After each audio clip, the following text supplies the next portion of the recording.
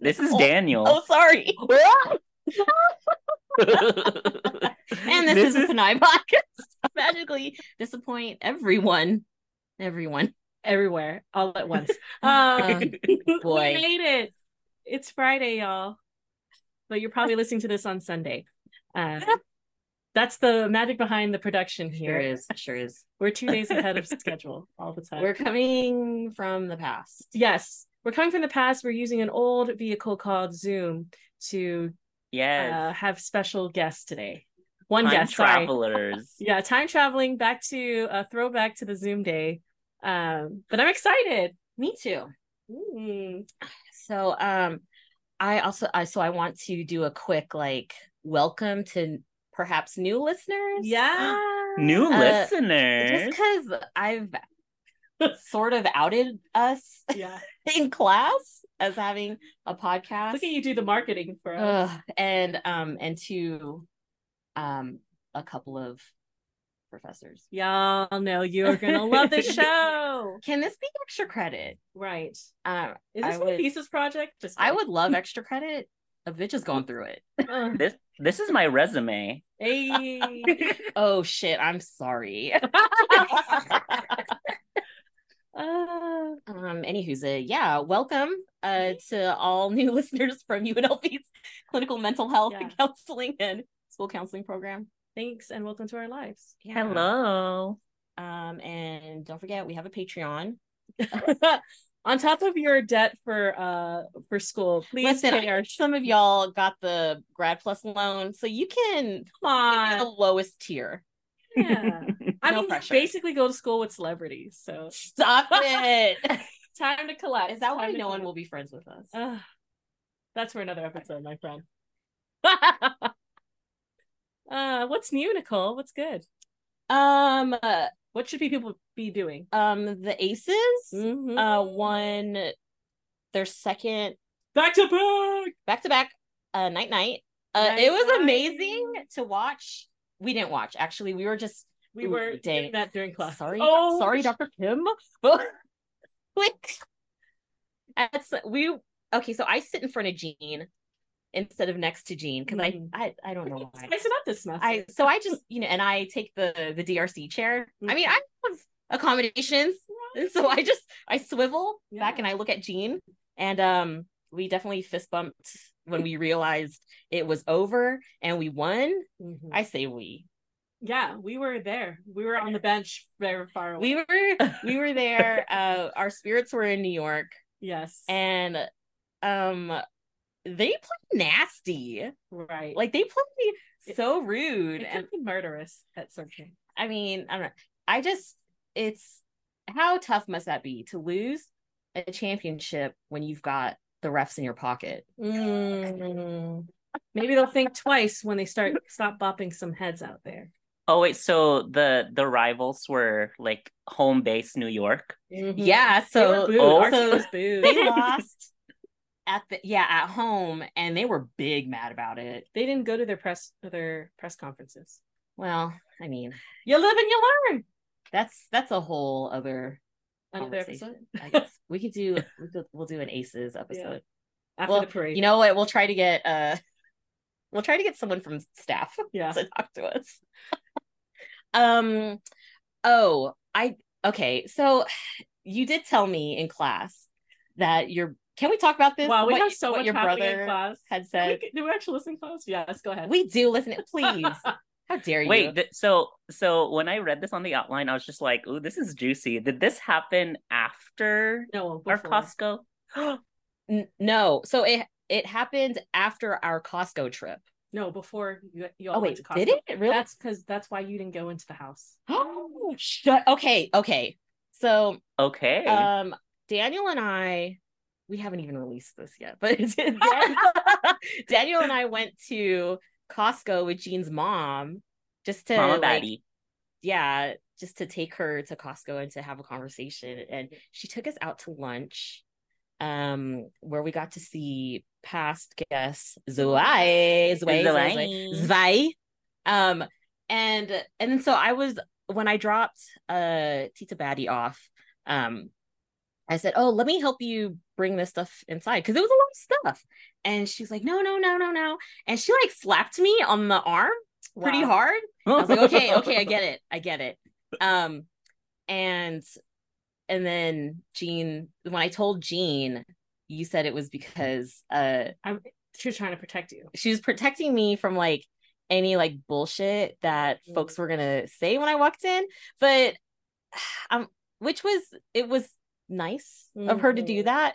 What a mom. Yeah, it was like a nice mom protective thing to do. But like I'm pretty rude to like my own parents. So like I can be rude to your dad too. It's like no big deal. Wow. I can do that. Just another day in a Filipino household. Anyway, so wait, so was your brother there too?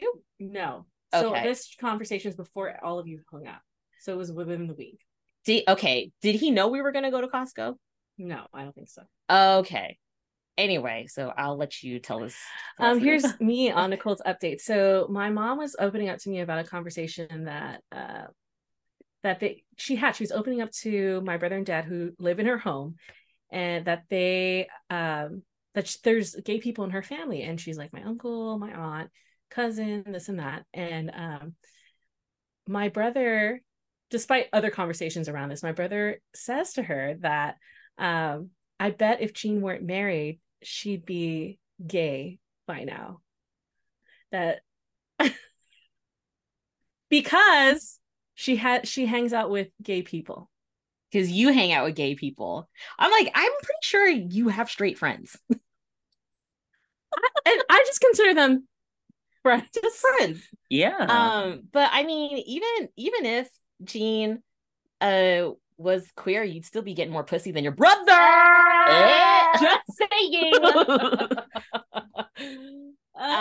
What a burn. Anyway, and so that got me thinking, because like y'all were we were talking about Libra season, and y'all were talking about the towers, and I'm like, I didn't have a tower moment. I think this is my tower moment. Like, it's very easy for me to be mean.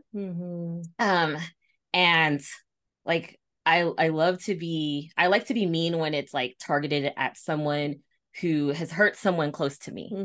So like your brother, like for me to talk shit about your brother, and like I would do it to his face too. With like it fills that, but then at the end of the day, it doesn't really do anything. Like I'm just harming him by talking shit to his face like that. Yeah. So I was like, it's very easy for me to do that, and like I really wanted to talk about this to like have that sick burn, but at the same time, it's like really sad that your brother has this like mentality. We used to be tight. We used to be buds. And just like the rigidness of sexuality and identity and like who your friends are and like what, and I'm not like suggesting anything. Right. I'm just saying like you could be queer and be married to a straight man. Yeah. And just like, and the projection that's happening here also is like, so what are you trying to say, Jan Michael? Because you're not married. Right. And I don't ever throw that in his face. And who are your friends? You don't have friends. See, there's the Libra. Okay. I told my friend Paul, who's a mutual friend of my brother and me, and he's gay, and he's like, tell your brother I think he's hot. Just to see him squirm, you know? I was about to, that's making me squirm because squirms all around. Wait, okay, honestly, Jean, I think I met your brother at the stand-up. Oh, the stand-up. Okay, yeah. And also like at your mom's retirement. And like I could tell that he was kind of squirmy. Like squirmy. Well, his loss, because you're a great person. And you're a great person. And you know, your mom's a great person too. Yeah. And for her, you know, she had to do a layer of protection. But I was just like, it sucks that of all the podcasts to indoctrinate my brother, it couldn't be this one. He loves his male podcasting. I don't know what the name is. Find out. But also, like the next time. Wait, does your brother have a podcast? No, he listens to podcasts in the morning. Okay, I'm sorry. Continue, Jane. Oh, I was just gonna say, like the next time, Mama Batty is back in town and she needs to go grocery shopping, Nicole and I are going to deliver all of the stuff inside the house, and I'm gonna be hella gay. I'm gonna be so gay and be like, oh my god, where am I gonna put this? Like the snacks. I'm gonna have a mullet. Oh, Where's this go? Get my butch voice out. yikes. I'm not gonna do that. She did say it was really nice that you both told her like you don't have to go through me to reach her. Like she said that you offered like she could be in touch with y'all. So Yeah. We're her other children. right. She loves y'all. She's a fan of the show. Yeah, I guess that's it.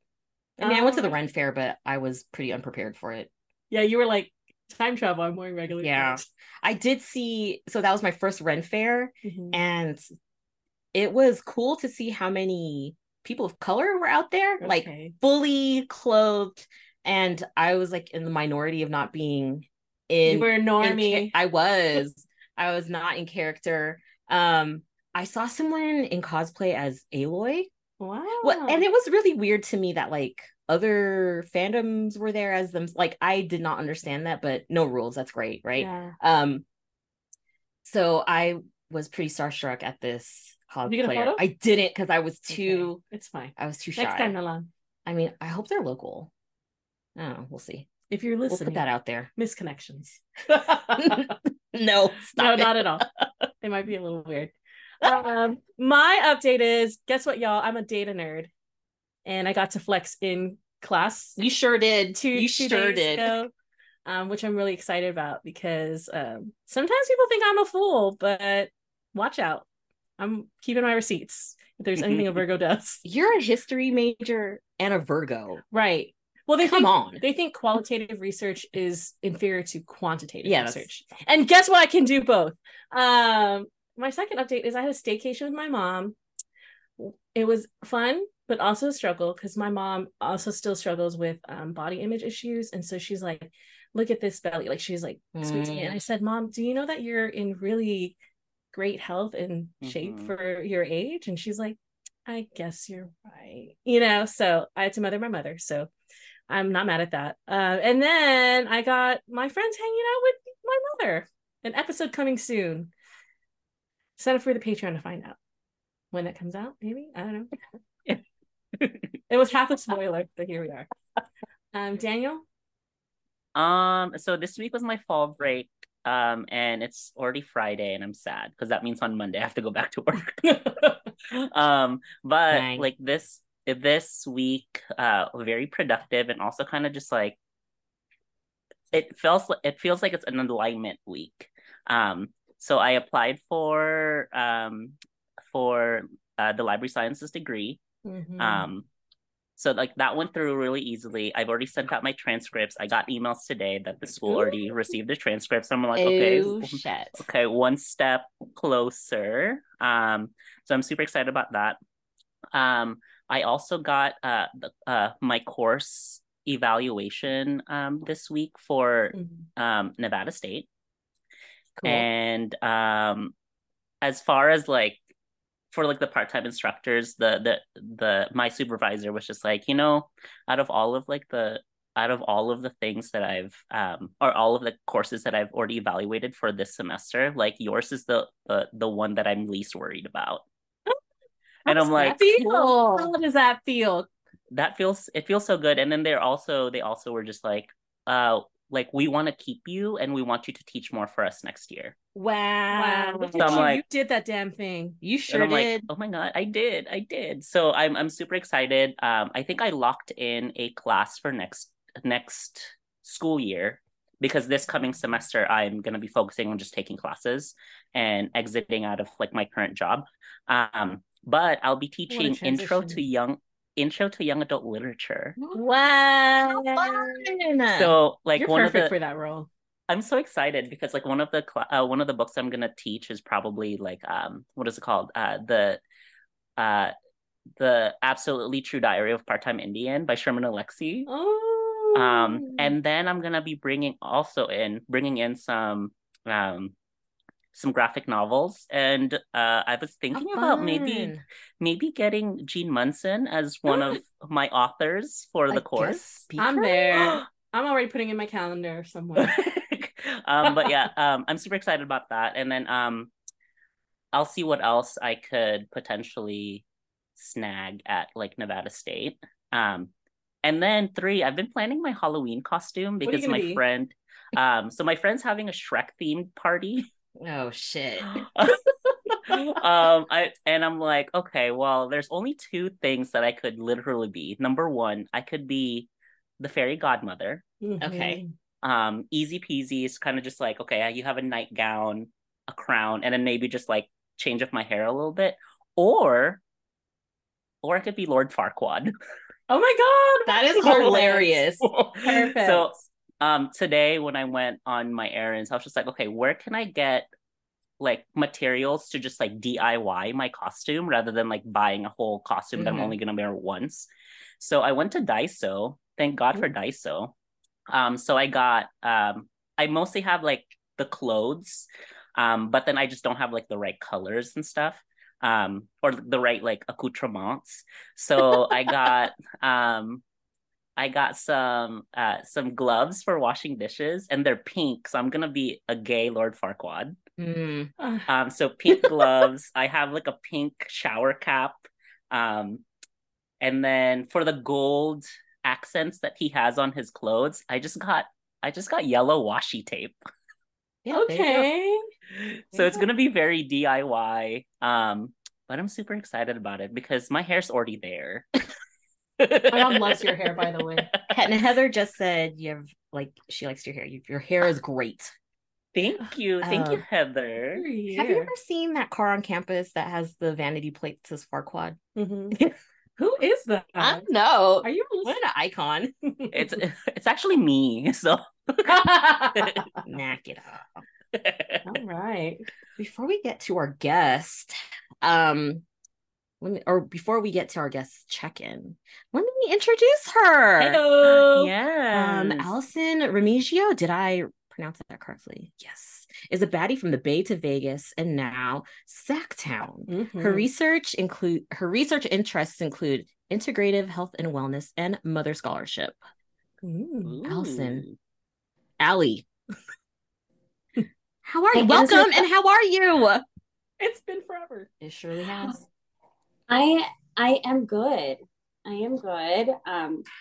So I just want to make sure y'all know I just drove like 3.5 hours from Sac to Fresno because I have an event that I'm doing tomorrow. So I work in rare disease. I do rare disease clinical education, and so I have an event tomorrow for a very, very ultra rare disease community that suffer from epilepsy. It's called Rett syndrome. But in that time, I got my podcast listening on, right? And I was interrupted because my husband hit me up and he's like, yo, our son got a referral at school. I had an ay nako moment. Because so just for context, right? Like, so Nicole, you mentioned that I moved from the Bay to Vegas and now I'm in Sac. So I live in a town called Antelope, which is like next to Roseville. So my son goes to a school in Roseville. It's predominantly white. So whenever he gets in trouble at school or whenever there's an incident at all, it doesn't even necessarily mean that he's in trouble. I do get, worried, frustrated, scared, all the things, because I know that, he stands out, at school. And so, we had to have a little check-in before I checked in with y'all. So that's kind of where Thanks for showing up, though. Yeah. Could have been raging, but you're here. Yes, I had to do all of my stuff that I learned in therapy, my self-regulation, and scream into my arm, all the things. Because it's hard out. Wait, did you say scream into your arm? Yes. Like I literally, like, when, especially if I'm not at home and I don't have like a pillow, like if I'm in the car, I will literally, like, if I'm like frustrated or angry or sad or suffering from grief like I am now, I will literally like scream into my arm, and somehow it just releases energy and it makes me feel a little bit better. It's a great tip. That is a great tip. It's like sneezing into your arm. Yeah, or coughing into your arm. Yeah. All very useful arms. Yeah. Roseville. I think that my sister might have had a business there. Mm. Oh, A short-lived business. I am But new to SAC. I am not a SAC native. I am a hella Bay Area girl. So okay, tell us where in the Bay you're from. yeah, so I'm actually from the East Bay. I'm from Hercules. So Oh shit. I'm not shout from out to Hercules, everybody. Are you from but Hercules? Are you from no, there? I'm not. I'm from Vallejo, American Canyon. Okay. But it's a bridge away. It's right there. Jenna's from Rodeo, Okay. so it's like they're neighboring. Right. Y'all neighbors and Y'all neighbors. Yeah, I have a cousin in Pinole. okay. So Yeah. I went to Pinole Valley High School, right? So Okay. yes. We didn't have a high school yet. Actually, the high school was built when my class went into junior year. So I went to high school in Pinole. A lot of my Filipino friends went to school in Hercules. Hercules is a very, very Filipino town, as is Vallejo. Wow. It Yeah. sure No, is. I didn't know that. Sure Yes. is. So shout out to V Town. Shout out to the Herc. Everybody Yep. listening from the Herc. I love that. Let us know. I was 10 years old when I found that out. About her. Oh, Yeah. But yeah, so Hercules. it is different for me living in the 916, right? It Like, is. Yeah, they have different like Mm. local newscasters, right? Because I feel yeah. like when you get over to like Fairfield and you go more east, like you don't get the San Francisco newscasters. You get the Sacramento newscasters, Oh. right? Yeah. Oh. You're That's a great absolutely, observation. you're absolutely right. Like I remember listening to, was it Frank Somerville and Dennis Richmond on like, Yes, with his mustache, for yes. sure. Um, and it is different. I try not to watch too much news in the 916, especially politically. It is Mm-hmm. misaligned from my politics. Mm-hmm. Which is interesting because when we moved to Vegas, that's kind of when I got a taste of it a little bit, living in a place where like politically the climate was so different from what I was used to being raised in the Bay Area. So yeah, it's a different space. There is like a thriving Filipino American community in Yeah, Sacramento for sure. historically. Yeah, Yeah. it's just it's different. It sure is. It sure is. God bless all the Filipinos there that's been there since forever. Shit. Are y'all okay? Like I live in SAC. I listen to y'all, right? Like we exist Yeah. everywhere. It's interesting. So one of my mentors, Allyson Cubales, right? Mm-hmm. Happens to spell her name the same way that I do. People confuse me for her sometimes, which I take as a huge compliment. But yeah, absolutely. Oh, oops. I'm like, yeah, I'll be her, sure.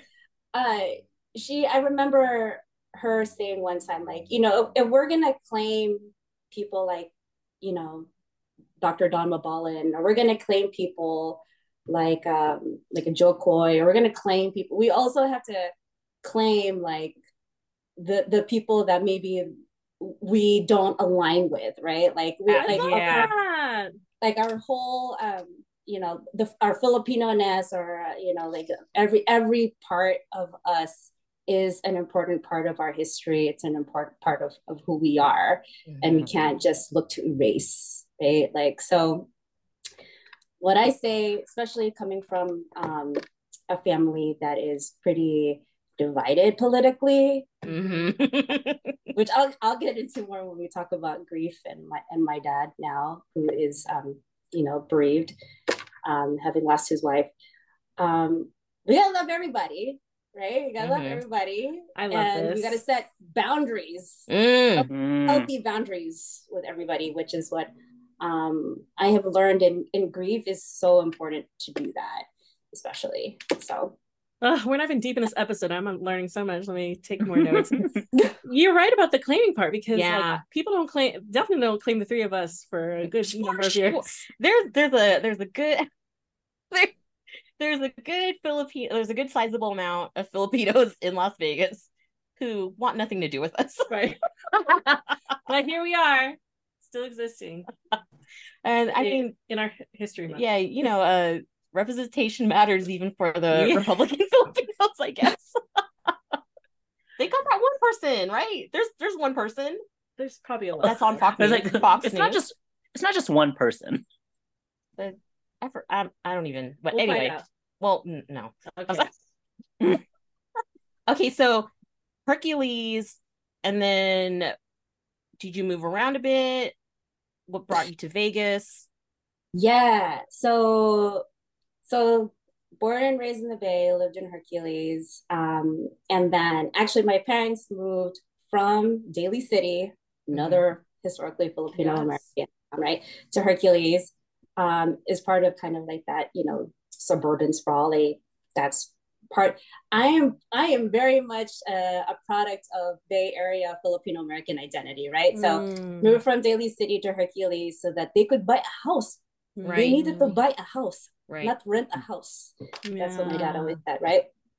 So they bought a house. I did elementary, junior high, high school there. And then I told my mom, I'm like, I'm going to go as far away as I can for college. I'm going to go to NYU. I'm going to go to Florida. And then, ended up going to City College in San Francisco, and then went to Berkeley, which is like 20 minutes away from my parents' house. I love it. I'm getting away from you guys. And then I met my husband. We lived in Richmond for a little bit. So still in the East Bay, lived in Emeryville. And then we moved out to Vacaville, which was also kind of a little bit of a taste of political misalignment for me. Seeing Confederate flags in my town was like extremely triggering. And, I had already had like I guess you could call it like cultural awakening, my political awakening at that time. So I was like, we got to get the F out of here, baby. Yeah. I'm not cool with this. That's not to say that there's not a big Filipino American community there. Like, we know that there is, but like, it was tough to be there. And then the part of the story kind of shifts here when my husband and I decide that we're going to move. We don't know where yet, but we decide, hey, we're going to sell our house and we're going to do RV life. We're going to do Oh. Yes. I don't know if I was just watching hella YouTube at that time or what, but I was like, babe, we should do this, like, fuck capitalism. Like, we should just, move to our RV or do tiny home living for a little bit. And he was like, gosh, my wife is making me live a wild life, but okay. So he agreed. So we sold our house. We sold the majority of our possessions. And then we decided to move into the RV full time. We did that for a few months. And then sadly, our time was cut short there because someone vandalized our RV.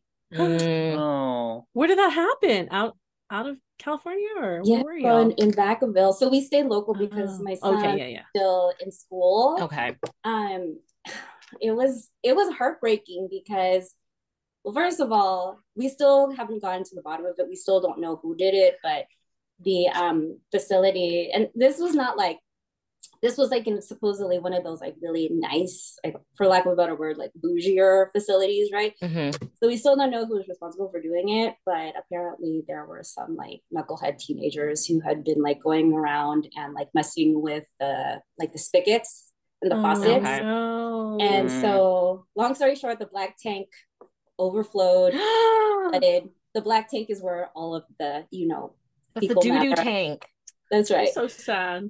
Is totally completely vandalized. So our time was cut short. We literally spent like 2 months like living in hotels. Yeah, we were like, okay, what are we gonna do now? We can't live there. So we lived in hotels and then like spent the weekends like at our parents' house. We would switch off, and then in that time we were like, where are we gonna move? I was like, I want to move to like Portland, or I want to go to Seattle. And my husband was like, no, babe, we gotta go somewhere where it's not raining all the time. We gotta go somewhere where we have like a community and where there's like more Filipinos. So let's go to Vegas. And so that's how we ended up in Vegas. Wow. Yes. So, and it was such a trip because literally the day after we closed on the house, my mom told us that she was diagnosed with stage 2 breast cancer. So Whoa. it was a trip. I'm like, I straight up told my mom, I'm like, I'm not leaving. I'm gonna stay. And she was like, no, I'm not. I want you to go. You know, it's gonna be a good thing for you guys, an adventure. And don't worry about me. You know, I'm gonna be okay. So yeah, like literally, I would go back and forth. Like once we actually moved to Vegas, I would come back and forth a lot of times for work, and you know, I would make it a point to like stay with my parents so that I could sometimes go with my mom for treatment and stuff. But yeah, it was a trip. And then of course during that time was also the pandemic that we were in Vegas, which was also like so many layers. I don't even know. I don't know how we did it, but somehow like we came out of it. And yeah, it's been an interesting time. So in February of 2022, yes, February 2022, that's when my mom's cancer diagnosis came back and it was stage 4. It was crazy because we were like, this woman never missed an appointment, never like so part of my identity is like I also identify as a genetically disabled person because I have a chronic rare disease called von Willebrand disease. It basically means that my blood doesn't clot. And so my parents experienced some pretty significant health caregiver trauma from caring for me when I was growing up. I inherited this disease from my dad. And so they knew kind of 50-50 chance that I was gonna inherit it. And so my mom was like hyper vigilant. Like she never missed an appointment. She always went to labs. Like she did that for me when I was a child growing up, and then she did it for herself. So we were shocked when we heard the diagnosis. Like we couldn't believe it at all. So when we found out that it came back, that's when we decided to move back to California. And at that time, my parents were living in Sacramento. So that's why we decided to move and buy a house in Sacramento. Okay. Yeah. This makes so much sense why you moved away. Because honestly, like I think the last time I spoke to you before you moved to Sacramento was like we were trying to plan like a coffee or lunch. Yes. And then you got really tough news that day in that month. And yeah, you know, very hands off with it. So this makes so much sense. Yeah, it is, even now talking about it, like thinking back through that time, there was hella shit that was also going on in the world at that time, right? Like, because we all got our own shit that we have to deal with personally. And then there's also all the external stuff, right? Like, so still dealing with the pandemic at that time, dealing with the, and this is a big deal in my family, but dealing with the Philippine election of 2022, right? Like, that was like huge contention for my family. I was like, I don't know what the fuck is going on here. If y'all trying to erase history and have like a revisionist history, but you know, somehow my dad is a BBM supporter. Right. What a doozy, for sure. You know, my sisters don't talk anymore because of that. Yeah. So much stuff. So much stuff. Before we dive deeper, the first one to meet you off of our team was Nicole. Yeah. I got to meet Allie at Dr. Adrian DeLeon's talk at UNLV. I saw this badass jacket and I said, I need to talk to this person. This badass I was late, so yeah. Yeah, this badass baggy denim jacket with a hand painted Sailor Moon on the back.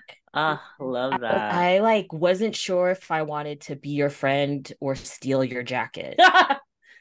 Both. Not Yeah, they can exist at the same. for sure, for sure. And then we got to eat. Thank you, UNLV, for paying that bill. I did not get to go to eat. I had to teach that night. And then I think then we might have met up again virtually because I think Dr. Oh yeah, when Dr. Kuya Constancio set up a Zoom for like all the Philly scholars in Las Vegas to like meet, and then nothing happened. We're like, we like each other. Maybe a hike. No, that was the first one. We went on a hike. Oh, you did? Listen, okay. I somehow wasn't included in those emails. You gotta take it up with your Kuya. That's fine. It's fine. I rock climb now, so. Oh yeah. Consistent. And then we missed each other at the restaurant pop-up for Macatas. Oh yes. We like missed each other by like a couple hours or something. Yeah, just passing in the night. For real. I think you may have gone like the following day, and I was like, what? I know. It's okay. Yeah. We flew in for that. Did you? It was back, and then we flew in for that. It was hella good. We'll talk about it again. Good times. You know. But thank you so much for being here with us. It was a long time coming. Yeah. Literally a long time coming. And so I guess the recent revelations about my dad aside, how do we as Filipino Americans deal with the corporeal loss of loved ones? And of those closest to us? On today's episode, we share the honor of remembering Teresa Dancel Fernandez nearly a year after her passing. And we invite Ally to recall the depth of their love and to impart with us her navigation of grief. Thank you so much. Thank you so much, Ally. Yeah, for having offered to sit down with us on this. Thanks for having me, y'all. I'm honored to be here. Daniel, I know we haven't met in person, but I feel like I know you like through the podcast, which is kind of a weird thing to say and kind of dangerous.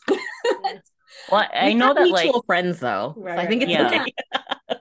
And I know that like there's a lot of talks about like parasocial relationships, but I feel like I mean like that like has been broken now that like now that we're actually talking to each other. And now that like you found this like online community too. Yeah. Well, Nicole, I wanted to say first of all, I like was in tears when you were sharing about your dad, and I'm really sorry to hear that your dad and your family are going through such a tough time. And I know how difficult it can be and how much nuance there can be being a Filipino American family having to navigate this too. So I'm sorry. Thank you so much for your thank you so much for your kind words and for reaching out to me even. I guess we're all kind of in denial right now. Yeah, valid though. I was in denial. Yeah. I was in denial in a huge way when we found out that my mom was diagnosed the first time.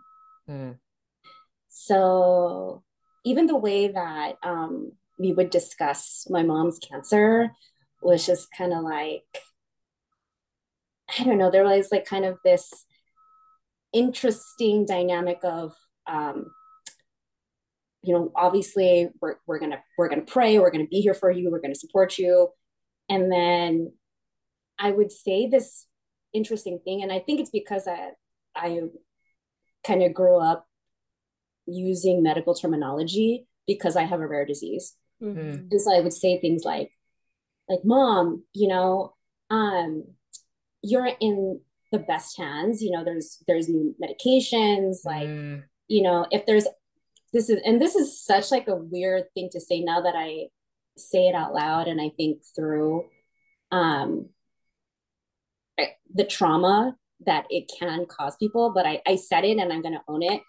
I was like, if there's ever a time to get sick, this is the time. Which is like such who the fuck says that? Like, nobody ever wants to get sick. There's never a good time to be sick. Right. I think that in the moment, I was just trying to find some way to offer her comfort and to offer myself some type of like, I don't know, solace that, if there's like this feeling of hope that can, kind of evoke. So yeah, like I would never talk about like death or dying. I wouldn't even say the words death, dying. I would say like, if it's your time, like if this is it, then we're grateful that you had such an amazing life, that you were able to have so much love and have so many people love you. Because my mom was such like and still is very much like a pillar in our community. My mom is one sister with 5 brothers. Wow. So she's the only girl. Correct. Okay. Yeah. And she's like sagitna, right? So 3 kuyas and 2 younger brothers. So, and this is post 1965 immigration, like the height of Filipino American gang membership, right? So yes, it is.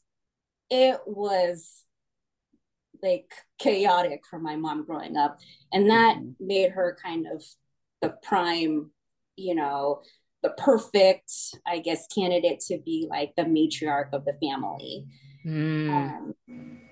which is such a problematic space to be in. Right. But she owned it, like, and I think in some ways, like, it became part of her identity in such a way that like she took pride in it. Like it's kind of like one of those things that even though it hurts you, like it helps so many people. She's a Virgo, right? So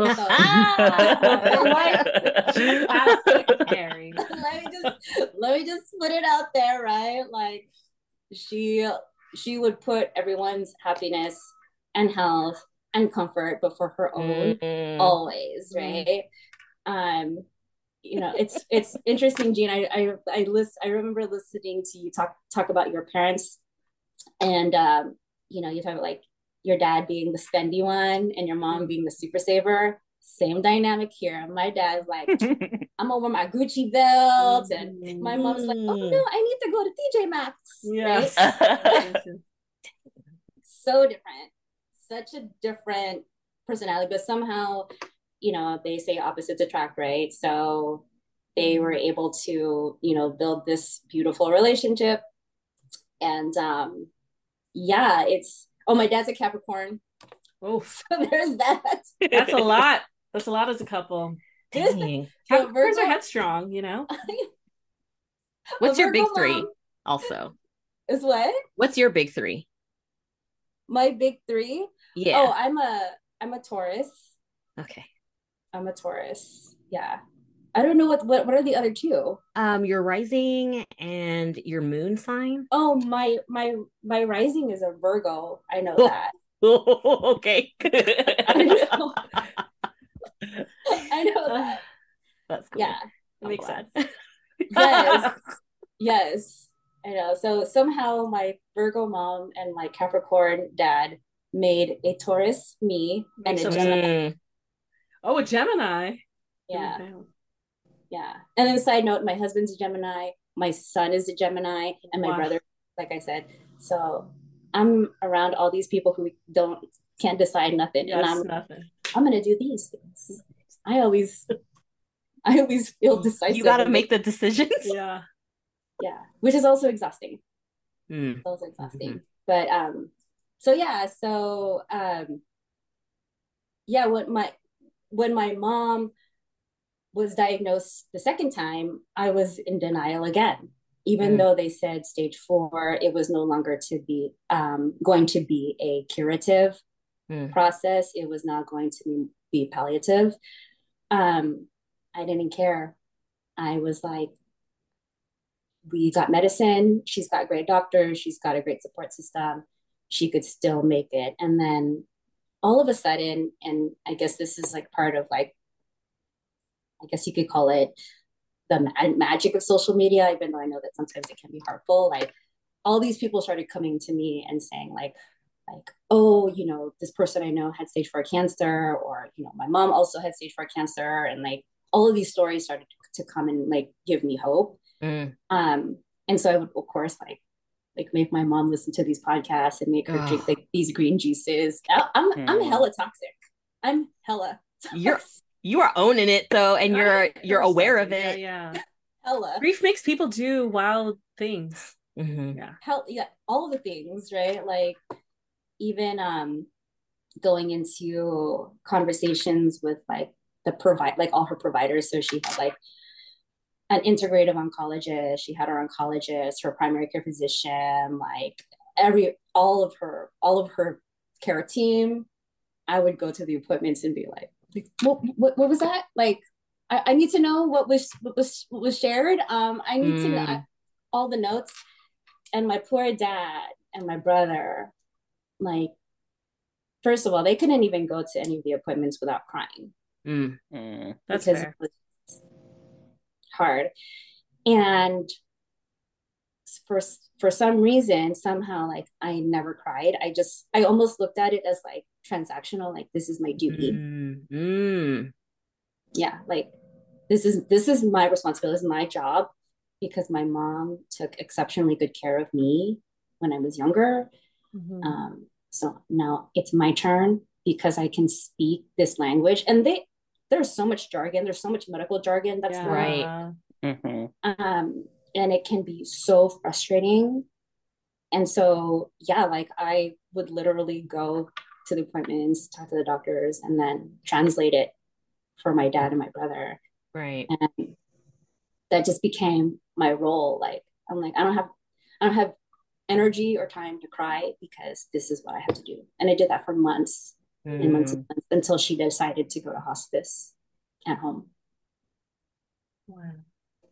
It almost I mean, like I know that you talked about like your mom being like a pillar for, you know, like her family and like your family. Is it almost kind of like, you know, that utang na loob is it's kind of like you're becoming the pillar?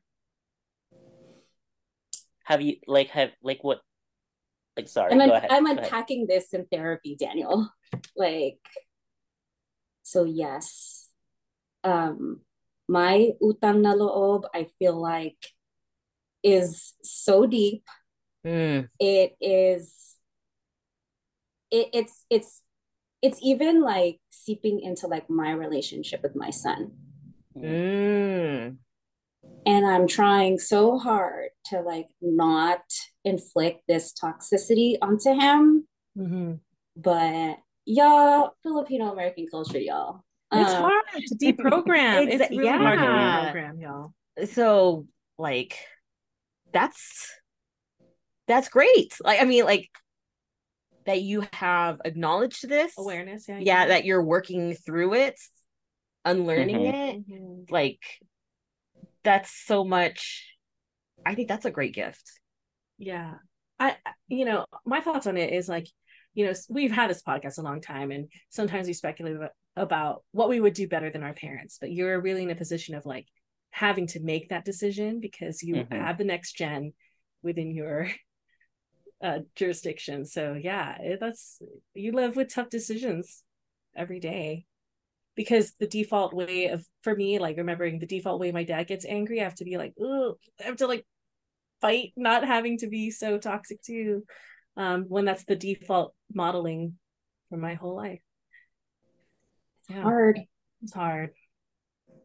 It's hard. Like I literally, like when my son, so first of all, my son's pretty fucking dope. Like he is way cooler than I was when I was in seventh grade, you know, and having to navigate this, like my husband and I were talking about this, like we've moved like pretty much every 4 years.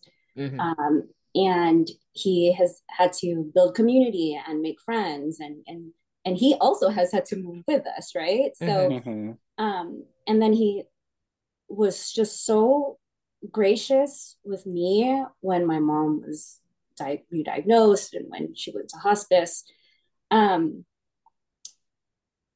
I can't even explain like how grateful I am to have my son be my son, and to just feel so so just grateful that he gave me grace. Like he went to a bereavement group for kids who have lost someone that they've been close to. It was art therapy. And so the first session we went to, we had to like, I'm going to start crying. So the first session was, we were able to create like a memory box. And so it was myself, my husband, and my son. And he got one shaped like a heart, and he painted it red and gold, right? So I'm like, oh, he's painting it red and gold for the 49ers, duh, right? So then I'm like, oh, I'm gonna get a circle one, because like I'm competitive, because I'm a Taurus. I'm toxic. What did I say? So I'm like, I'm gonna get a circle one, and I'm gonna do it blue and gold for the Warriors. And my husband picks his square one, and he does black and orange for the Giants, right? So then, like, we didn't even talk. We're just kind of like painting, and we're, the therapist is engaging us and asking us questions. And my son is like recounting like his last conversations with my mom. And the therapist is like, like, what are some things that you really, love about your grandma or mama? And he's like, I just love when she was around. I just love when she was around. And she would always make me pancakes for breakfast. And she would always watch cartoons with me. And I just love being around her. Just love being around her. And I'm just like, I'm listening. I'm like, he's not saying how like she's done so much for our family and sacrifice. And like, that's like me, right? I'm like thinking to myself, like, he's not saying all of like these big ideas of what I am feeling about her. He's literally like just saying like, just her presence alone was so impactful in his life. So we're like, everybody gets to write a letter and put it in the box, and we get to share what our box represents. And so I'm assuming like, oh, he's picking red and gold because the 49ers. And Tristan goes, my son goes, I picked red and gold because mama loved everyone and she had a heart of gold. Aww. And I'm like thinking to myself, I am a shallow ass. But like, was your mom into Bay Area sports? I mean, like every other, like, yeah, okay, go. Right. Not like she was hella into it, but like she loved spending time with her family. If her family is watching sports, that's what she was into because of that, not because she was like hella into sports. But in my mind, I'm thinking like, my son was in 6th grade at the time. Like, I'm like, okay, yeah, like he's picking it because of this. Like, but the fact that he said like everyone loved her and she loved everyone and she had a heart of gold, like I was shook. I was like, I'm a shitty mom for thinking this about my kid and not recognizing that this is his grief process and he's entitled to have his own. He should have the autonomy to do that. And here I am trying to like impose my own ideas of what that should look like for him. So yeah, I feel like I'm growing up as I'm watching him grow up too. That's beautiful. We were just learning about this in counseling grad course. Is like the people we love the most, we try to control the most because they're extensions of us. And so that, you know, that paints a picture of that concept. It's also a good segue to like the next question too. And actually you kind of like answered parts of it too. How has the year been in terms of like dealing and processing your mom's passing? So it could be like about you or like your whole family. I mean, especially that like the grandson, your son, also is like dealing with Lola. Yeah. So it's been up and down. For me, especially because it's the holidays and my mom was like all about the holidays, specifically because, again, kind of being like the matriarch of the family, she was the one who hosted the holidays. Everybody went to her for Thanksgiving or for Christmas. And in true Filipino form, like once it was September, it was Christmas, right? So it's a real thing. And she passed away November 7th.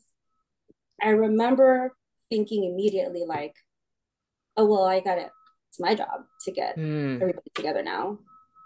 So I invited all my uncles. We're all on a group text, and her brothers and their families. I said, hey, come to my house.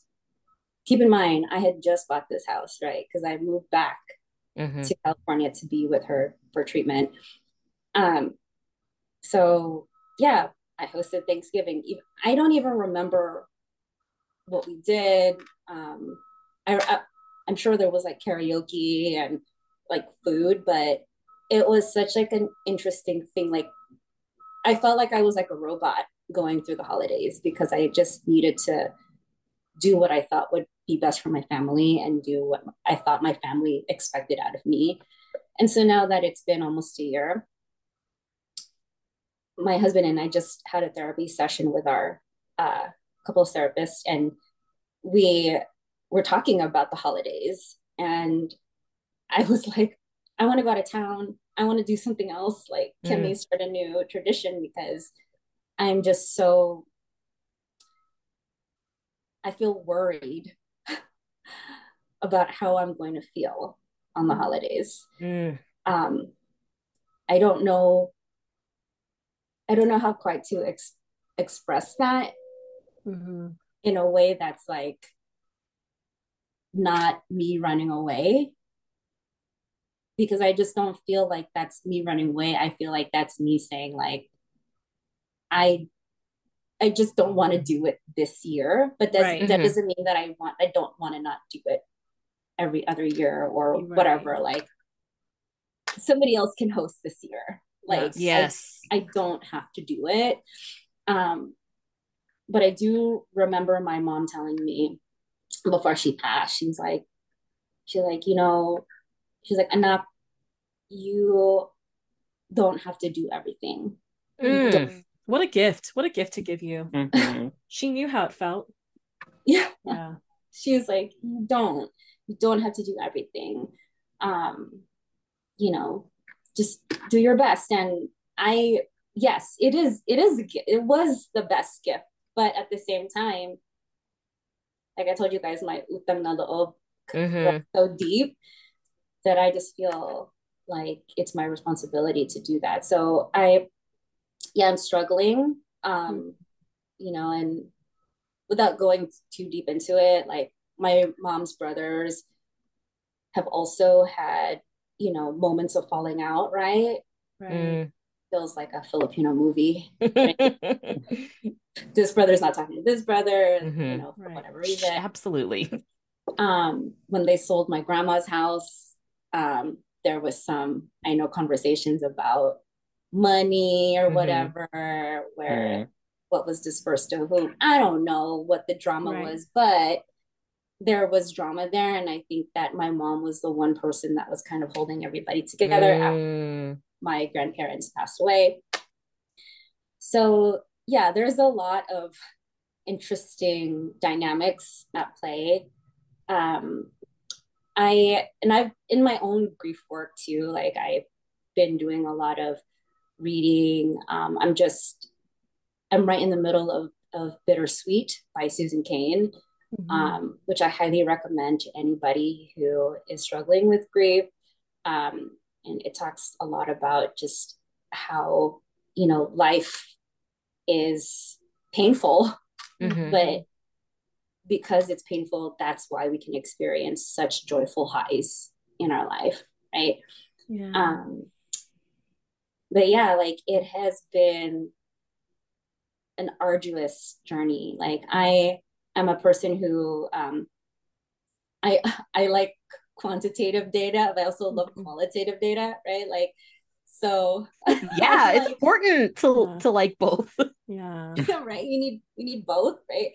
And I'm just like, well, in health, if you do, ABC, then we should get XYZ, right? Like, why is it not adding up? Or why am I not doing what I need to be doing? Or why is my body not operating the way that it's supposed to be operating?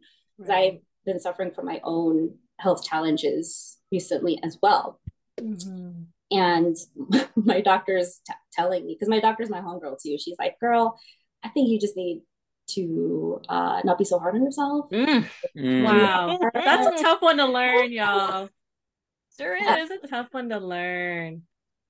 I have had 3 takeaways from what you have just shared. I think mediation and conflict resolution are concepts that don't really exist, or for the generation before us, and so it's really like sever ties forever. You go from like being hardcore nuclear family and transitioning into a lot of repressed emotions till it finally just the severance happened. Yeah. And then the other part about holding on to your mom's legacy and trying to just work through your grief, and now really feeling the overall like kind of repressed residue of that. And I'm co-signing your for you to run away for the year. I hope you do that. I think that's wonderful. I don't think it's running away. I think it's like finally choosing to feel all of it in a new sphere of somewhere else. I think that would be wonderful. Or even like just to center yourself in this moment, and to you deserve that, because at least that you're doing it in like you can be somewhere safe and not under the eyes of other, or like you are where you want to be, without taking on extra responsibilities of gathering everyone. It's a lot of work, a lot of labor work. And then now with the year having passed, that you said, like there's hurt feelings, so that that'll bubble up during filling up your plate. So, who knows what sets people off at this point, for sure. So who ordered this lumpia? Like, like it could just be anything. Who's like, where's the palabok na? No palabok? No palabok. I want to go back to what like Ally's mom told Ally too. Like, I also feel like her saying that to you is her giving you permission. Like that you don't have any debt. I love that thank you for saying that. I love this because before she passed away, okay, so grew up very Catholic, right? I'm still Catholic. Even though I have some problem, we got some issues, right? We got some stuff. But I feel like our Filipina-ness and our faith like really helped to process her passing. Like my brother even asked me, he's like, Ate, what do people do when they're not Filipino, when they don't have all of these things like rituals, like to help us cope with losing someone? Like my family did rosaries every Sunday. you know, it was my dad's family. My aunt in Australia is the one who set it up, like the Zoom call, like all across the world, like everybody was doing the rosary for my mom. And my brother was like, I don't know how people do this without like their family support. Like this is so intense. And so my mom, I feel like, knowing that, like, in kind of releasing me from that utang na loob, like she called each one of us, like, I don't know, just mean like us, like myself and my brother, but like every single person that came to visit her, like this woman had like 300 people per day at her viewing. Wow. That's how many people loved her, and just I can't even begin to describe like the amount of respect that people have for her, right? So like her saying that to me, and her telling each of us like, I love you, like please forgive me for whatever I've done to hurt you. Like, wow, that's she powerful. asked every single person, like, whatever I've done. She didn't even say if I hurt you. She just automatically assumed, right? She just knows like, I'm not perfect. I'm passive aggressive. I'm a Virgo. Fuck. Like, I know. Quote unquote. I fucking hurt you, right? Passive aggression is like that's gotta be like a Filipino trait. Sometimes being mad is a sport for me. My mom was masterful at that, right? She knew what to say, when to say it, what tone, right? Even the eyes, like she just knew, right? Yeah. And just the eyes, no words, just the eyes. So yeah, so like she didn't even ask like if I hurt you. She just would say like, for everything that I've done to hurt you, please forgive me and know that I love you. Every single person that came to see her. And she also had a rule when she was at home in hospice. She was like, can you just tell everybody that if they come in this room and they cry, I'm going to charge like 10 cents per tear.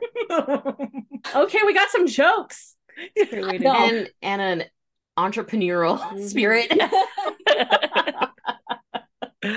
I love that side hustle. So y'all are getting charged 10 cents per tear for coming up in here. Okay. We ain't having no tears. But yeah, like that's like her relinquishing me from that utang na loob, like is like the best gift, but also like the bar has been set so high. Yeah, absolutely. You know, like and it's wild too, because, and I recognize too why it can be painful for my mom's side of the family. So my husband's family like totally embraced me. Like a lot of their family members have also passed away from cancer, and so they were like, whatever we got to do, girl, we got you, right? So like my sister-in-law's hosting Thanksgiving, like on that side of the family, like everybody's like, I got you, whatever you need. You need to take, you know, an hour or two nap upstairs while we're all kicking it down here. You do what you need to do, right? It's nice. So, which I love, but like I recognize with my mom's side of the family, it's hard for so many reasons, like because like it is very very much a matriarchal family, and like they lost the matriarch, so they're like losing their minds too, like they don't know what to do. And also it's probably hard to talk to me because I look just like my mom, and I think it's like I think that that's also especially why it's so hard for my dad right now too, because I'm a reminder of the love of his life transitioning at such a young age. My mom passed away when she was 60. Yeah, that's so young. That's pretty young, yeah. So it's been wild. Like my dad, I told you guys, like we moved back to Sacramento from Vegas because my mom was undergoing treatment. So we bought a house in September, and then she passed away in November. My dad in January decided that he was going to go back to the Philippines. Wow. Which was always part of his plan anyway, but we Okay. weren't sure how long he was going to be there for. And then it turns out he stayed there for like 3 months, and then came back for like a month and a half, and he's been there. He's coming home in a week, and I'm feeling like really anxious because he can't be alone. Like, he rented out his house right now. Wow. So in a way, I feel like an orphan because I lost my mom to cancer, and I feel like I lost my dad to grief. Like, It's real. it's been so hard. That's real. Mm-hmm.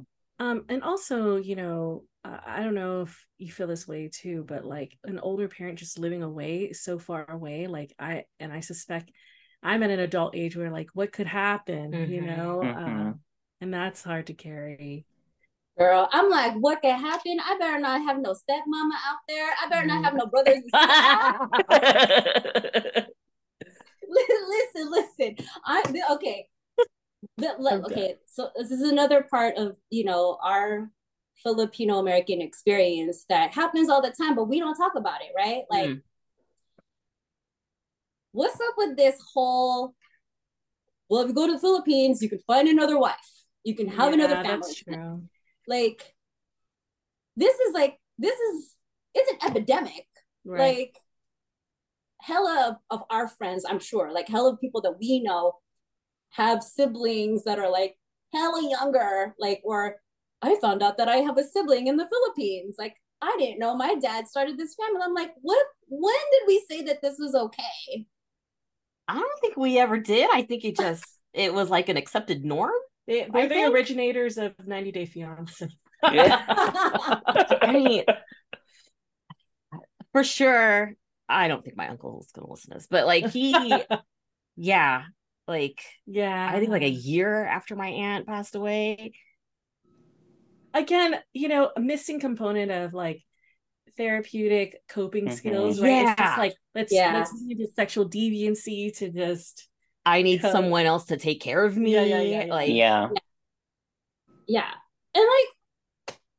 y'all, get it together, men. I mean, yeah. Like, for real, Pops, you know, he's still relatively young. Like, he's turning 64 this year, right? He did not ever imagine a life where he wouldn't have his life partner as part of his future, right? So I get it. I understand the loneliness. I understand the need for companionship. I get all of that stuff, right? So we went back to the Philippines, right? So, and I'll tell you guys about my trip, but like so when we went there, we visited my dad's side of the family, and they, like, in this one town, right, is pretty much like everybody's family there, right? And they're all happy to have my dad there. My dad's happy to be there because you know, there's like this interesting kind of paradigm where it's like, you know, when somebody immigrates to the United States and they go back, like, you know, like, oh, they have like status. Right. Yeah. They got the dollar. It's their own hood. Yeah. Yeah, exactly. They got the dollar, they got the bag, right? Then then you kind of get to be the man, right? You the get Don. Yeah. Yes, sir. Thank you, sir, for coming. Right? Like, right. And I get it, right? Like, I understand, like, through all the hardships that my dad's been through, like racism at work, you know, just like, you know, running through gangs. Like, I get that he had a tough time and experienced a lot of trauma. And that's kind of what's informed his toxic masculinity and why he's a BBM supporter, right? Like, I piece it all together, but it still hurts me. Absolutely. Right. So when he's there, people are like hyping him up, and like they've even asked me, like, you know, how would you feel, you know, if Pops had a girlfriend, or like, if Dang, some they go right for the gutter roll. It's like girl, I'm no like, filters out there. okay, No. okay. First of all, you know how in the Lifetime movies, there's Yes, always like I've watched them why, all with my mother. yeah, why is the oldest sister always a bitch to the girlfriend? I'm her now. Sign me up. I'm There's, contra. I can a be little bit of contra. I can be truth. contra. I'm real good at I can't wait for you to take this to your therapist. you you should tell your therapist about how about like how telenovelas could have like taught all the Filipinos how to the eyes. I know. That you wouldn't even need to write a script, honestly. Well, I mean, there would be a script, but there would be no dialogue, for like a scene. All eyes. Yeah. All eyes and hair. Yeah. But yeah, like it was intense for me because I'm like I want to answer the question honestly because my dad's there and I want to be fair to him, and I'm like Mm-hmm. my mom straight up said that if she were to go first, like she would want Pops to have companionship, to have someone, because life can be very lonely, right? And even though he loves his children, this is a different type of love. This is a different type of, relationship. Right. But I'm like, yo, if Pops has a girlfriend and she's like my age, That is my great fear. Oh, Greatest fear. I can't. listen, we gonna have some issues. There's gonna be some issues. First of all, your father's a mess, Gene. Yeah. Ain't no Okay, hold on. way. I know my no dad way. is not gonna listen to the show, but he's like, I ain't gonna be anybody's sugar daddy. I want a sugar mama. I ain't paying for nobody. I'm out here to live for free. He can't get that either. Like, no. He can't. You can talk all anyway. But I'm scared of that. Sure. He's charming, Right. he's smart and funny, like all of these things, right? And I'm like, oh my God, I'm 38. Am I gonna have a sister or a brother when I'm like 40 who's one? I mean, I don't know. Yeah. I don't know. And listen, these are things that we should talk about. These are real things. We're the parents now. This is a real thing. Like if he chooses that and he listen, like we are the architects of our lives, right? We need to, create spaces for us to have the autonomy to be able to live our lives with grace and quality, right? Like if he wants that and he really wants that, then he's gonna have to understand that there's consequences to that, right? Lordy, what's a consequence to a man, right? Like what's a consequence to our fathers, right? Just never met one for a consequence. Wait, Allie, have you considered maybe like suggesting like a pet for your dad? Is he a pet person? Christmas is soon. Get that puppy out. Yeah. He's a dog person. So I feel like he like that would be. And when he's here in the States, he goes back and forth between my house and my brother's house, and we both have dogs, and he does love, caring for the pets too. But like other than that, like he'll go to like the casino, and that's where he gets like some social interaction from like other people his own age. And he even said to me like one time, he's like, sometimes it's easier to talk to people that I don't know right now because okay, good enough, they don't know his situation. Yeah, and like again, like my mom being so beloved in the community, I think people look at him like, kawawa, right?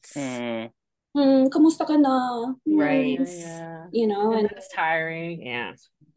He's like, I'm not okay. I'm not good. Like, right.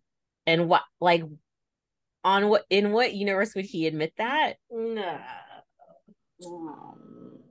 I mean, we could hope. I'm admitting it for him. I'm like, Dad, you are not good, Daddy. I don't know who you're kidding.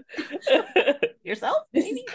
Yeah, and like we've suggested therapy. Like he did actually see a therapist a couple times, but like when he went to the Philippines, I suggested doing like telehealth sessions with a therapist and get into it. One other thing too with the hospice nurses, like literally like the whole team was Filipino, the whole team. Mhm. And so they would like, you know, kind of help counsel him too a little bit. Oh, yeah. I'm grateful that we have that too. That's wonderful. That's really Mhm. important. That's part of the culturally responsive like treatment. Yeah. Mhm. It's true. It's true. I'm also learning that sometimes we hold on to the hard parts of grief because it feels like we're still holding on to the person who's gone. So maybe that's a theory for him. Maybe, you know, where it still hurts means that it's still real, it's still present. Yeah. I mean, so my mom is actually, she chose to be cremated. So she was interned in Colma, right? Where that's where my great grandparents are, my grandparents and her brother, right? So they're like all in the same section. It's actually quite beautiful to know that they're all there. Yeah. And then I guess he and my mom had like a discussion that he was going to bring a vial of her blood and put it in an urn. Whoa. And bring her to the Philippines. Yeah. And put her in the mausoleum where my dad's family is. So you split the ashes, or I guess so. No, it's not. It's just blood. A vial of her blood. Oh. Yeah, just a vial of her blood. Oh my god, your dad's a goth? The blood part, though. Who knew? I don't know. And I'm like, yeah, that's so hardcore. That's punk rock. When we went to the Philippines, they were like, "Do you want to go see your mom?" I was like, "I just saw my mom. She's in coma." Oh, Allie. I just went there. She's good. She says hi. hi. Sign this Virgo move. She says hi. She wanted me to tell everybody that she loves them. Yeah. Jean and I did hair flips. Yeah, for listeners. Virgo hair flips for all around. Oh my gosh. This is a weird like in the Philippines too, like one of the things that I did not expect them to say, but to them, of course they miss my mom dearly. They loved her dearly, but they were like, it almost feels like she's just not here, that she's just in the States. Because they would visit once a year. And so they just feel like she's just spending an extended time away and that, you know, she'll be back. Right. I guess that's how they're coping. Yeah, how they're unpacking it. Like, grateful for them to put that on you. You know, this common theme of your mom being really liked, it makes me really think about everyone who is likable in my life, or even when people just like me. And it's just like, what a heavy thing to carry, because it's people romanticize who you are, and you know, fuck anybody who tarnishes it or like even has a different lens. And your mom was so acutely aware of how heavy that was. Yeah. And my mom prided herself in being suplada too.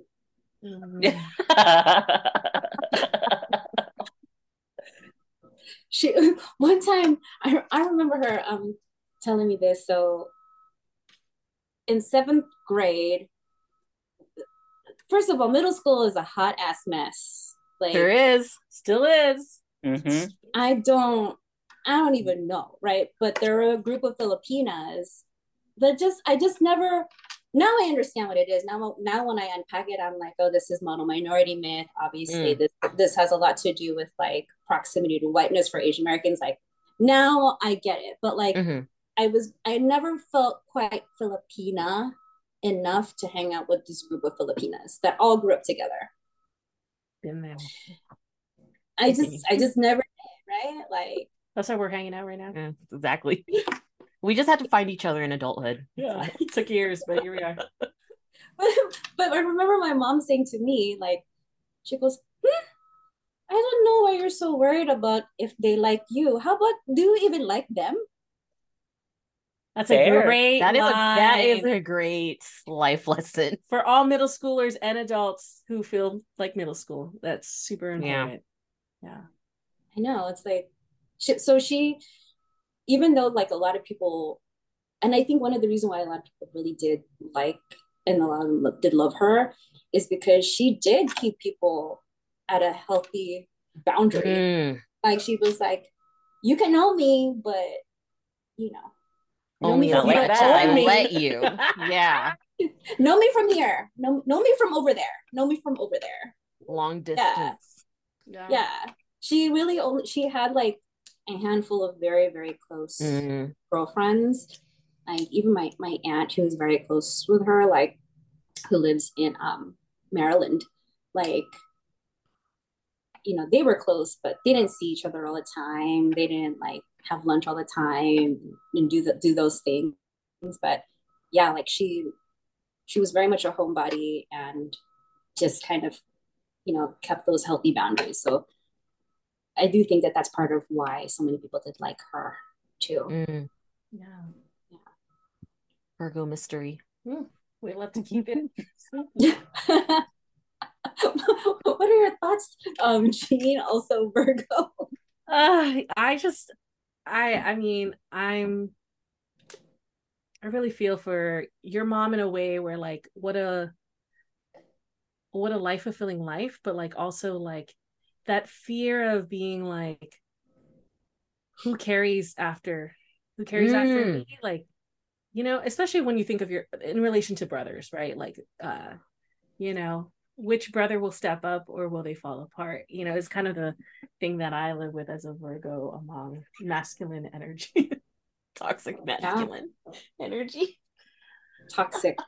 I mean, but I also feel like that's just a like opportunity for the men to step up. And we would hope so. We would hope. We would hope. Yeah. We're But manifesting we all still. hope. We're Hopes So and prayers. I'm part of my brother. So Pops wanted to do, so of course Pops is in the Philippines. He's like, I want to do a memorial for your mom's 1 year. okay. Okay.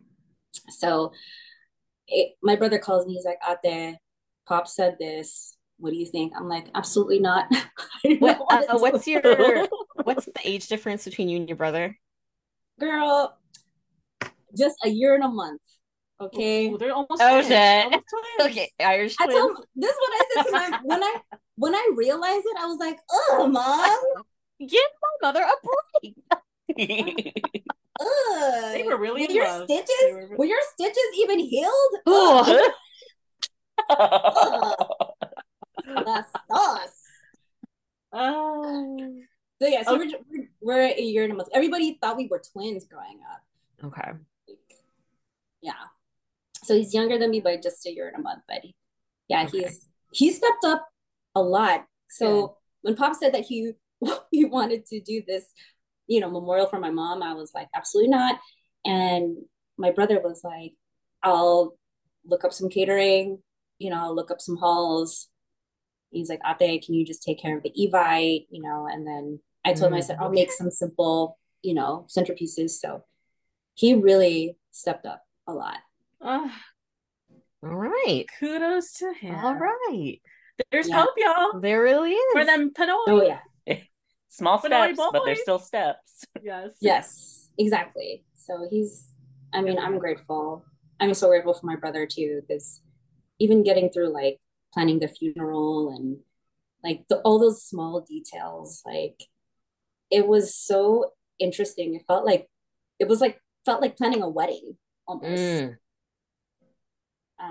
Yeah, that's true. It was so interesting. But my brother and I did a lot of it together. So I'm glad that I had him to lean on. And he tells me all the time, he's like, thank God you're here. Thank God. What a gift to your mother to bring y'all closer. Yes, we went to pick out her dress that she was going to wear for her actual viewing. And my brother was like picking out, because her favorite color was like this periwinkle blue. So like my brother was like picking out all these, like he's like, Ate, what do you think about this? This is hella ugly. And he's like, I think sometimes we discount the importance of social interaction and community building in health in general, but I think especially in times of grief, you really need it. Like it's an important component for healing. So Yeah. Yeah. Yeah. We're part of that community. I don't know if you know. Yeah. Heck yeah, we are. Yes. Loud and proud about it. Okay, you were talking about your mom's dress. Yes. Oh, You're having a cheesy moment. yes, we were having my brother and I were having like a really cheesy moment in Nordstrom Rack, which I told my brother, I was like, Mom would be so proud that we're picking her dress from Nordstrom Rack because it's on sale. And he That was way to like, honor that. we were Yeah. crying in the store. We were Oh. like, I bet you mom is like, ano ba kayo? Like, Yeah. that's how we heard her in our minds, at least while we were doing that. Like all of these little, like, it almost feels ritualistic, like all of the things that we would do, like even like doing like the 9-day novena after she passed away. I'm doing it virtually. um Picking out her dress, like picking out the flowers, like all of these things, like they really did help us to kind of process and honor her life too. Mm-hmm. Yeah, I was surprised by how much it impacted me and my family during that time. Wow. I don't know. When you think of rosaries, you always think it's like elderly Filipinas just in motion, like they're just like a routine, like it's something they do, but perhaps there are some implications of like good implications on mental health in the way of like Oh, like meditative. yeah, meditative Right. and like and hope giving and yeah. Yeah. So, and I'm sorry if I'm kind of skipping around here. Um, I wanted to tell a story about my, like, in the last 24 hours of my mom's life, right? So when she knew, right, when she was like, guys, it's time. She knew. Um, like we all were at her side. And then overnight, I did not sleep. I like did my very, very best to stay awake with her. And my brother and I were trying to switch off, but my brother was like, "Oh, I cannot keep my eyes open. I have to take a nap." And my dad had already been asleep this entire time because I think his grief was just so exhausting for him. So it's on me, right? So I'm like up with her, and I'm just like, we've got like this song playing in the background. It was just, it's almost haunting now to hear it because it was playing like literally for 24 hours. But in her final moments, we were all with her, and we had the priest come and do her final rites, like her, the prayer. And after she passed, of course, like everyone was really upset, including me. And I just remember hearing, just from the research, that when someone's passing away, that they still have the ability to hear. So it's important, that you continue to speak. I think it's like, wow. I don't know. I think it was like something absurd that I read, like 6 or 7 minutes after the person passes away, like the last thing to go is their hearing.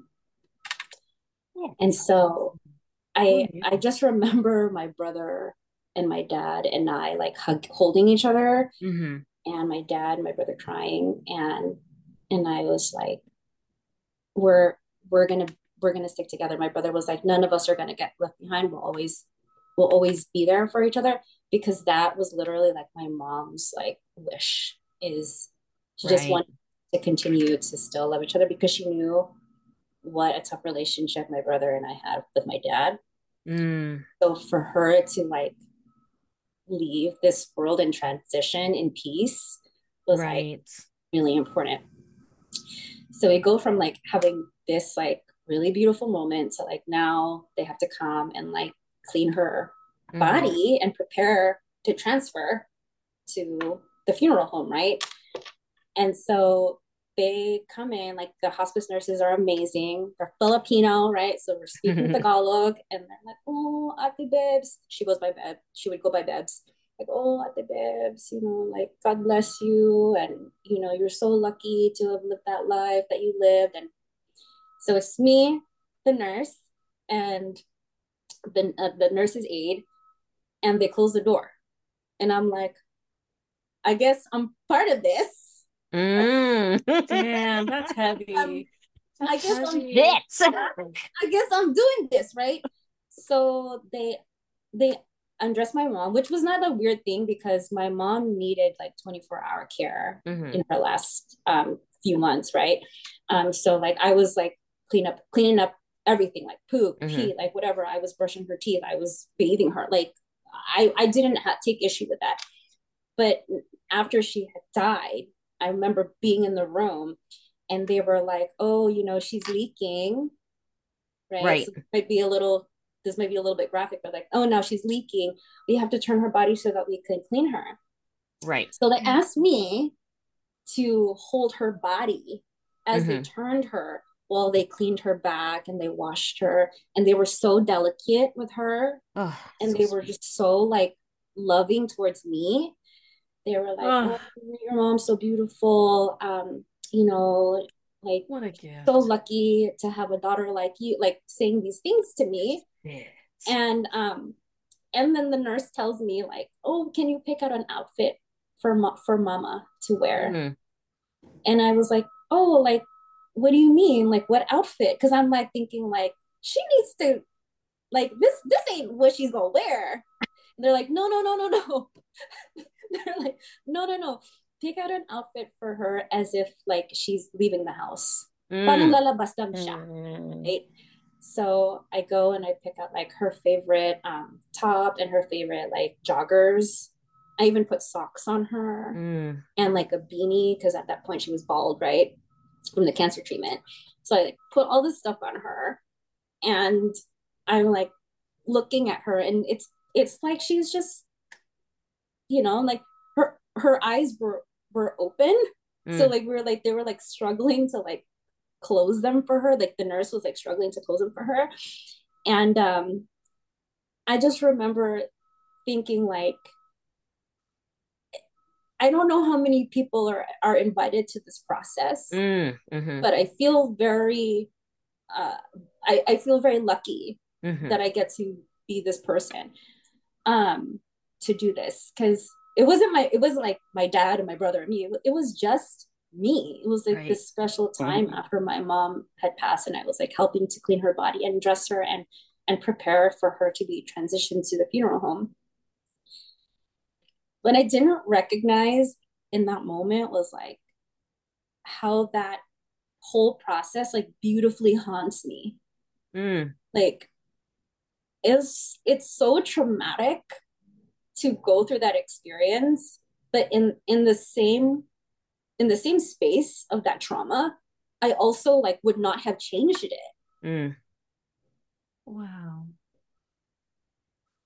And it's also very like, oh, go ahead. No, all of us have mothers to parents, right? And just when you're narrating that 24 hours, like just the feeling of doing that and what that means in that bond, and how beautiful it was. You were with people in our same culture to have spoke to you and cared for you, and coped with you. It's just comforted you. Yeah, like so magical, rather than just like piece of person tossed. Yeah. And I think like, oh, go ahead. Sorry, go ahead. Go ahead, Daniel. I was just gonna say that like this might just be like the English teacher in me, but I mean like there's um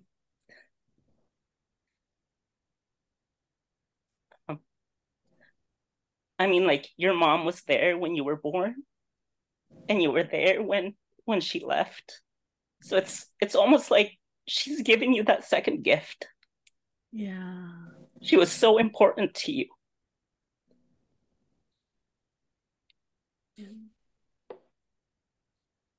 What a circle. Um, How dare you, Daniel? when when my son was born, I didn't want anyone in the room, Mm. um, because I have a bleeding disorder, and I was so afraid of my mom experiencing trauma from watching her baby potentially bleed to death. I didn't want my mom to be in the room to witness the birth of my child. I, I never said it to her Mm. out loud in that way. I feel like we just kind of had an understanding. So I was in labor for 3 days. Oh, wow. So, and she came, and this woman she brought her rosary and she was praying the novena outside the door, right? But just, just feeling so grateful to have this experience, because not everybody gets to say goodbye. Not everybody Mm-hmm. gets to process it in this way. And not and I know this when I talk with like my non-Filipino colleagues, friends, and family, right? Like they're like, that is intense, Ally. Like that's a lot. Even like having hospice being done at home is a lot for some people. Some people, they have their loved one be in a home specifically for hospice, Mm-hmm. right? Not in their own home, to not die in their own homes. But that was like a really important thing for my mom, and we wanted to honor that, Mm-hmm. right? Like, yeah, it feels like a blessing, but I also recognize, like, even if it is a blessing, I'm still healing and unpacking the trauma Mm-hmm. from it. Yeah. Wow. I'm learning like trauma is really complex. I mean, we say it on Yeah. Instagram posts all the time, but like, stories really color what that means, what that is. Yeah.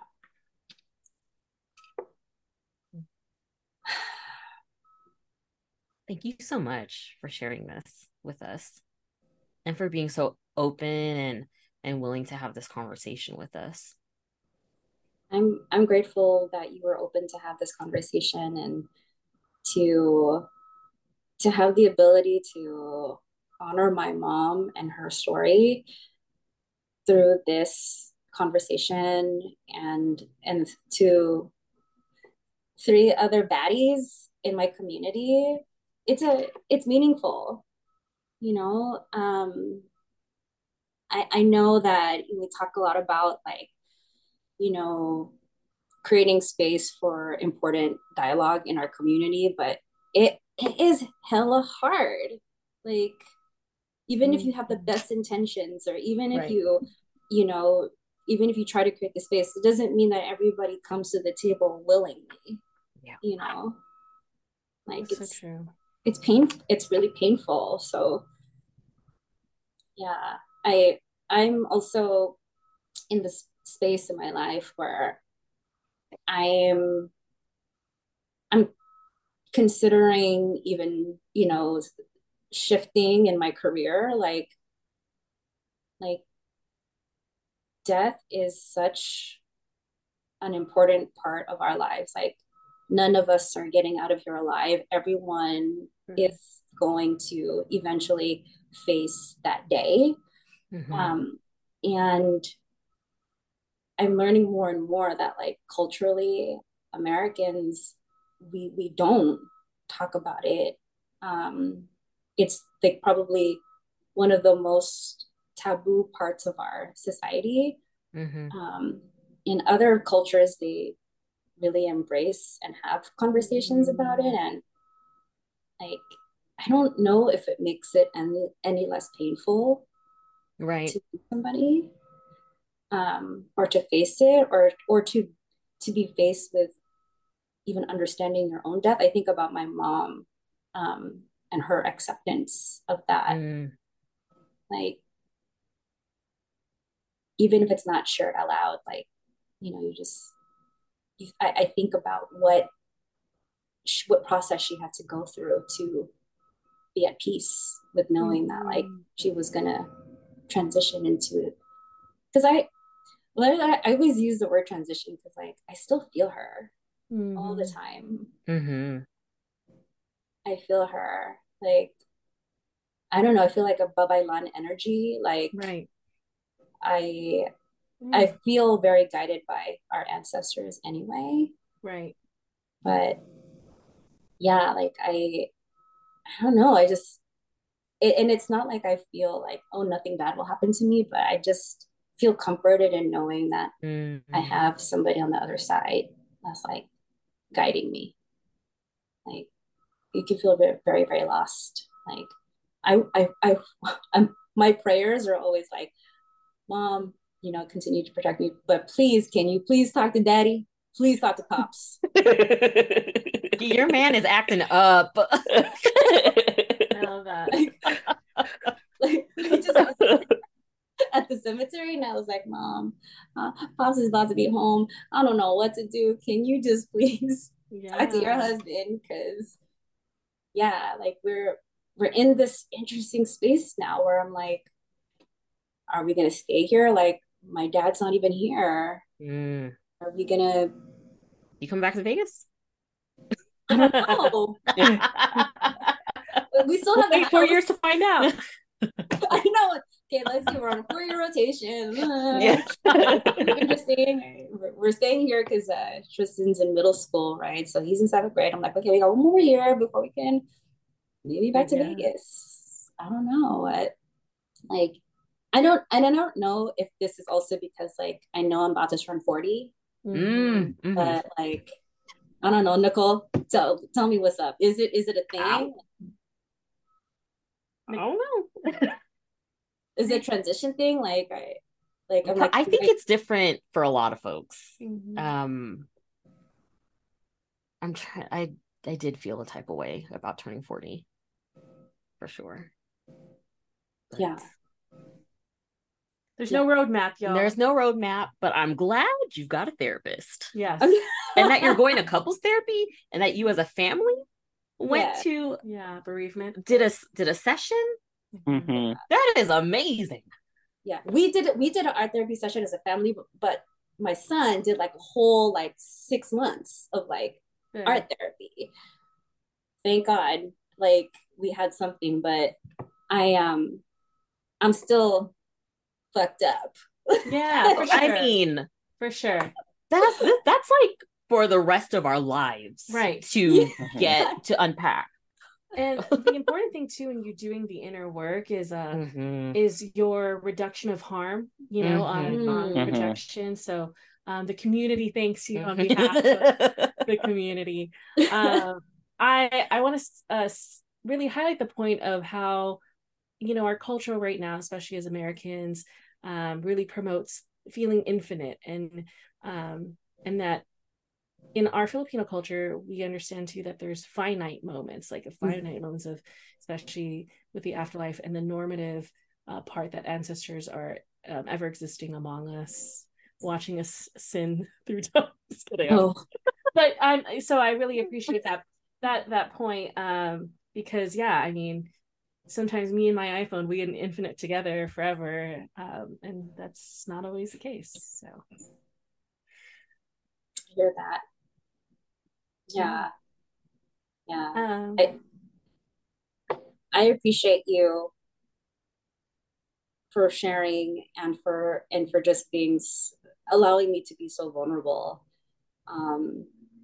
That was so, vulnerability is, I think, an interesting concept in our culture too. Like certain types of vulnerability is acceptable, and others is not, right? Like, I would say even for a Taurus, right? I would say it's a big thing. right. Yeah, that's so. It's interesting. Like I know, and I don't blame people at all for not wanting to like continue following me or for muting me on like Instagram, because I am in grief, right? And so some of the stuff that I'm sharing can be triggering for them, right? But it's also interesting, like for the few people that did do that, I got hella more people telling me like, thank you for being so vulnerable. Like, oh, my auntie's going through this. Oh, my sister is going through this. Like this, you're sharing this with me is helpful.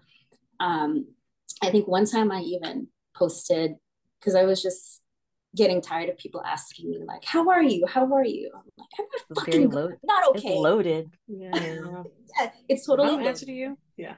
So then I posted like just like this thing of like top 5 things to say to somebody who is grieving. That was a good post. I'm a fan.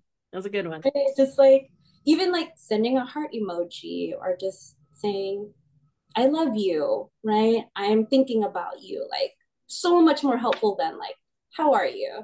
I'm not doing good. I'm literally missing a piece of me. Like I have lost someone who I would consider a love of my life. The person who literally gave me life. Like, I'll never be okay. That will never be okay with me. At the same time, I recognize that this is an important,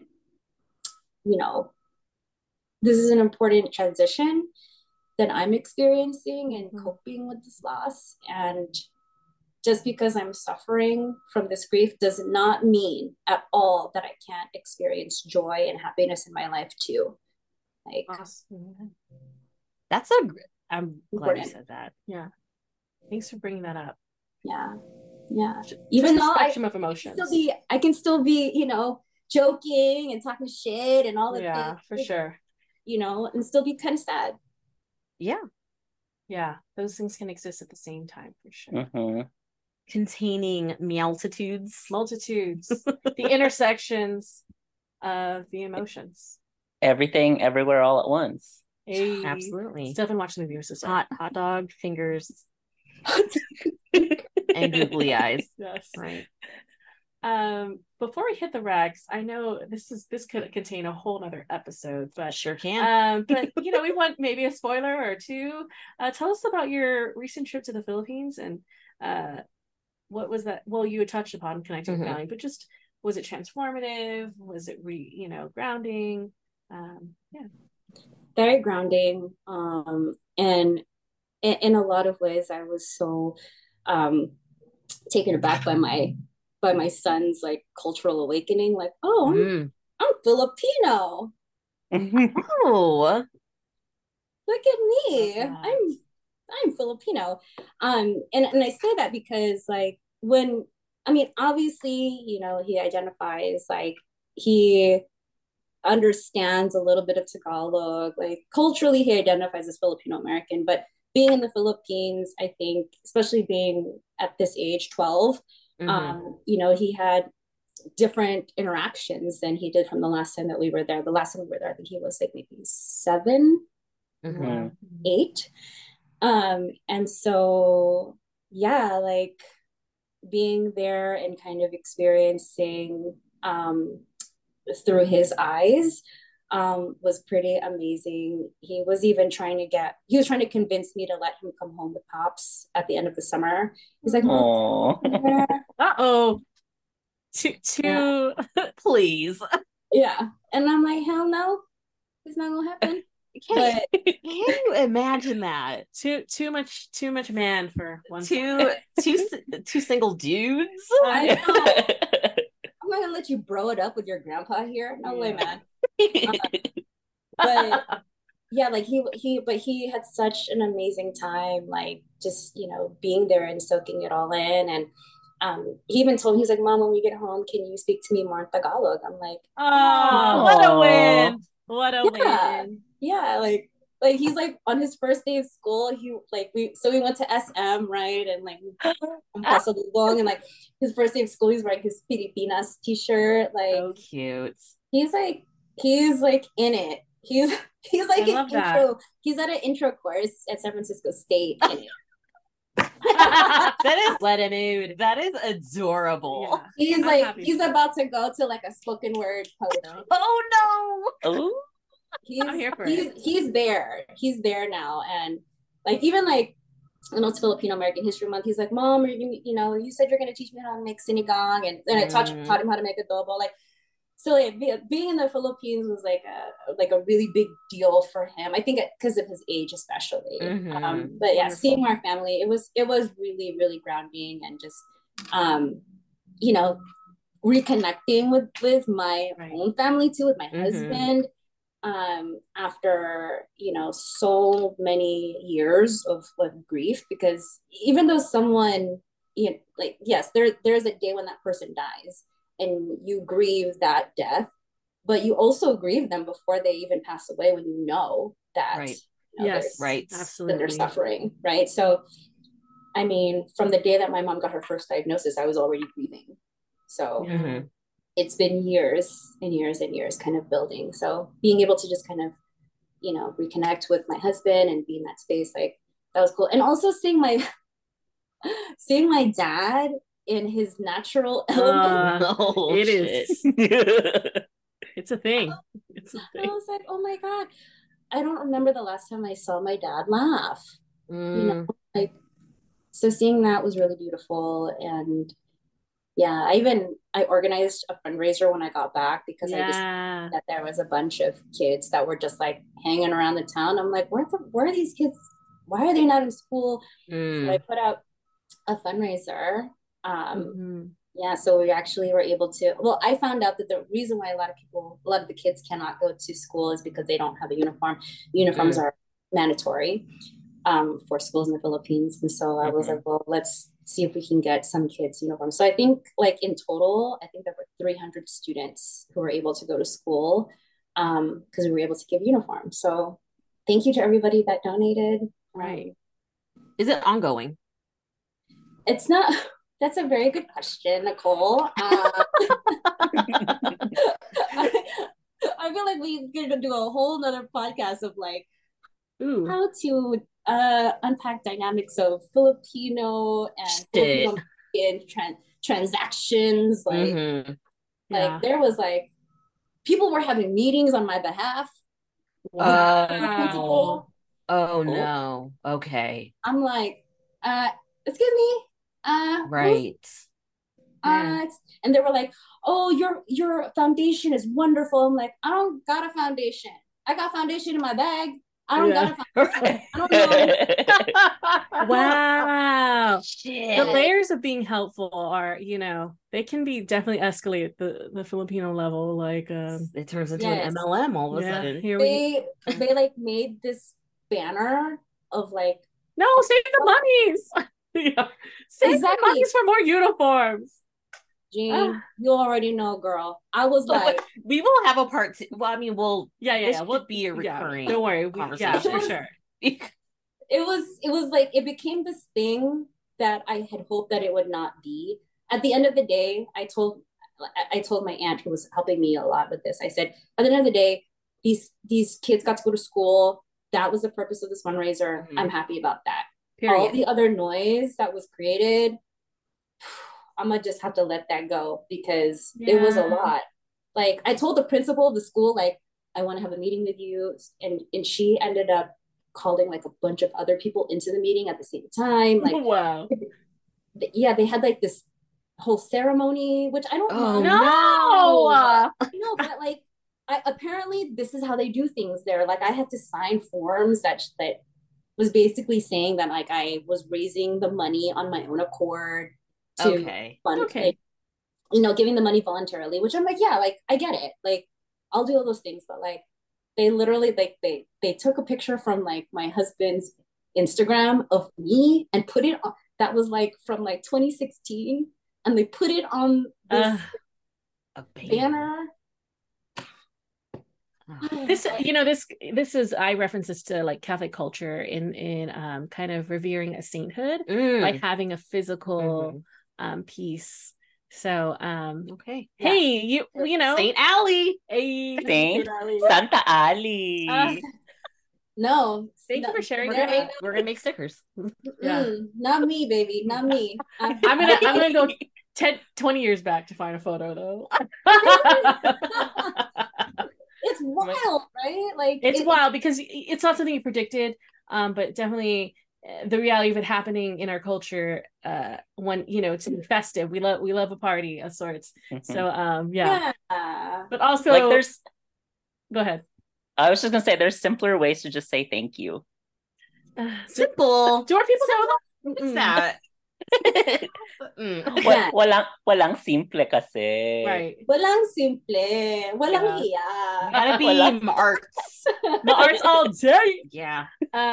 Let's hit our Rex. Allie, what's good? What's the top three?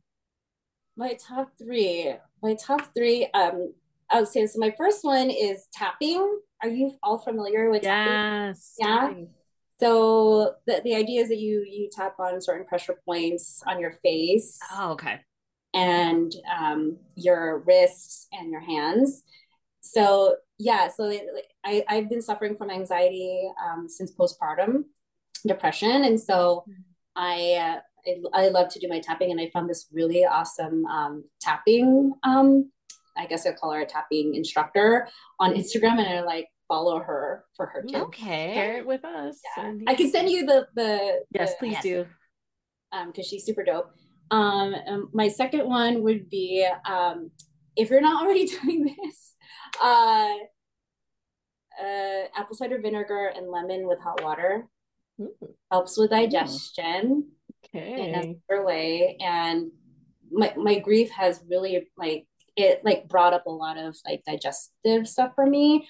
So I've been trying to refocus my energy to do some healing internally and with my gut. I love that. Body keeping the score. Yeah. Yes, the body keeps the score. But it sure does. Yeah. That is right. And then my last thing would be, I haven't got my nails done in hella long. I can't even remember. And it started at the pandemic. Like, I'm like, I can't go to the nail shop, whatever. I'm a Taurus. What am I going to do? So this is what I've been doing that I've been recommending to everybody. Just paint your nails with a sparkly nail polish, because you don't have to worry if you go outside the lines. It's just okay. I love that. Yeah, just a sparkly, and I really mean like a super spark. You know how like it was uso to do like one party nail. Yeah. You know what I'm talking about? Yeah. It's like all like red and then or pink and then like one party nail, usually your ring finger. Like no, all party nails, baby. Ooh, okay, I'm here for it. I feel like this would be a great a future conversation with Dr. Winkleman. Debbie loves to do nails. Tessa would love it. She's all about her nails. That's right. She is, and she's good at it. Thank you so much for your Rex. It's that time of the year. Get your vaccines right now. Your flu vaccine, your COVID vaccine. I got mine today, and both of my arms feel hella swole. I could like this hurts me. He's putting his hands on his head. Yeah. Oh yes. But get them now, please. Don't get sick. Number two. So when Nicole and I went with Mama Batty to Costco, I got myself some snacks too, and I got these cashew clusters. They're so good. Like I think like the cashew pumpkin seed, and they're like in little cubes. They're hella good. I think there's only like, I don't know, like four more little cubes in my bag. I've been like I was eating a lot of the cashew clusters, and like within like just these past 2 days since the week of like purchasing it, I was just like, okay, we got a ration until we go to Costco again. I did go to Costco today with just that one thing on my list. Of course, I came out with like 5 other things, but I got more cashew clusters, and I used my gift card that I didn't get to use. Nice. What a win. Yeah, so I'm super excited about that. And then lastly, this is I've been listening to a lot of audiobooks because I've just not been getting into like reading physically. Mm. I don't know, it might just be part of like just like my tower moment. But I started listening to this book called A Theory of Everything Else. At first I was just like, is this some kind of conspiracy shit? Um, Turns out it kind of is. It's just like a list of like the weird theories and coincidences that have happened in life. Like I'm trying to think of one of them. Um, like there's a number in that's very specific to like physics. I think it's like 137. And like that number like shows up everywhere in science. Um, and then there's also another thing about like Ringo Starr being exercised by his grandmother, and that's why he plays so well. Oh What? It's like damn. it's weird shit. And it's on audiobook too. And like the I think the author is the person reading it. So you could have like he has that like comedic, but also kind of just Okay. like he's funny about like all that other stuff. But if you have like Libby, like the library app, like it should Mhm. be available on there. Hopefully your library has it. But like I thought it was gonna be long. It was about like 390 pages. I listened to it in 2 days. Okay. Wow. It's That's a it's lot re of theories. Yeah. Yeah, it's I mean it just goes by super super fast, and it's like it's casual. It's a casual book rather than like let's get into some like data and like stuff. So it's like it's Mm. really really A like fun read. it's a fun read. Yeah. But yeah, those are my recs. Nicole? Cool. So I started watching Moon Girl and Devil Dinosaur on Disney Plus. Y'all gotta watch it because it's about this 13-year-old named Lunella Lafayette, and she lives in New York, and she's so smart. Um, and she has this dinosaur that came through a machine that she made. She's a What? genius. Oh, wow. Oh, It sounds like a STEM genius. cartoon. It's a STEM cartoon. It's all and Lunella is so amazing and roller skates. Her family has a rink. Um and it's like very black also Okay. and pretty queer. So Ooh. y'all gotta watch Ooh. it. And the Ooh. soundtrack is pretty cool.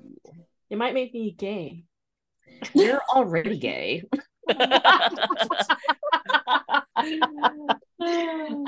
My second rec is the Stick with Chicken food truck. What a life. Oh my gosh. So they specialize in Lao sticky rice and Oh, baked chicken and Mm. a spicy sauce. So I saw them.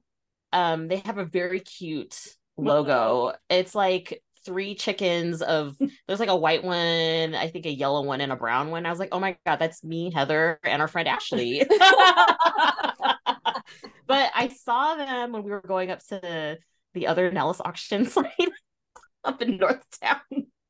And so they're usually up there, but I saw them at Valley Hospital, which is pretty close to where I'm at. Yeah. So I was really lucky because I don't really go up to Northtown, and that's where they're usually at.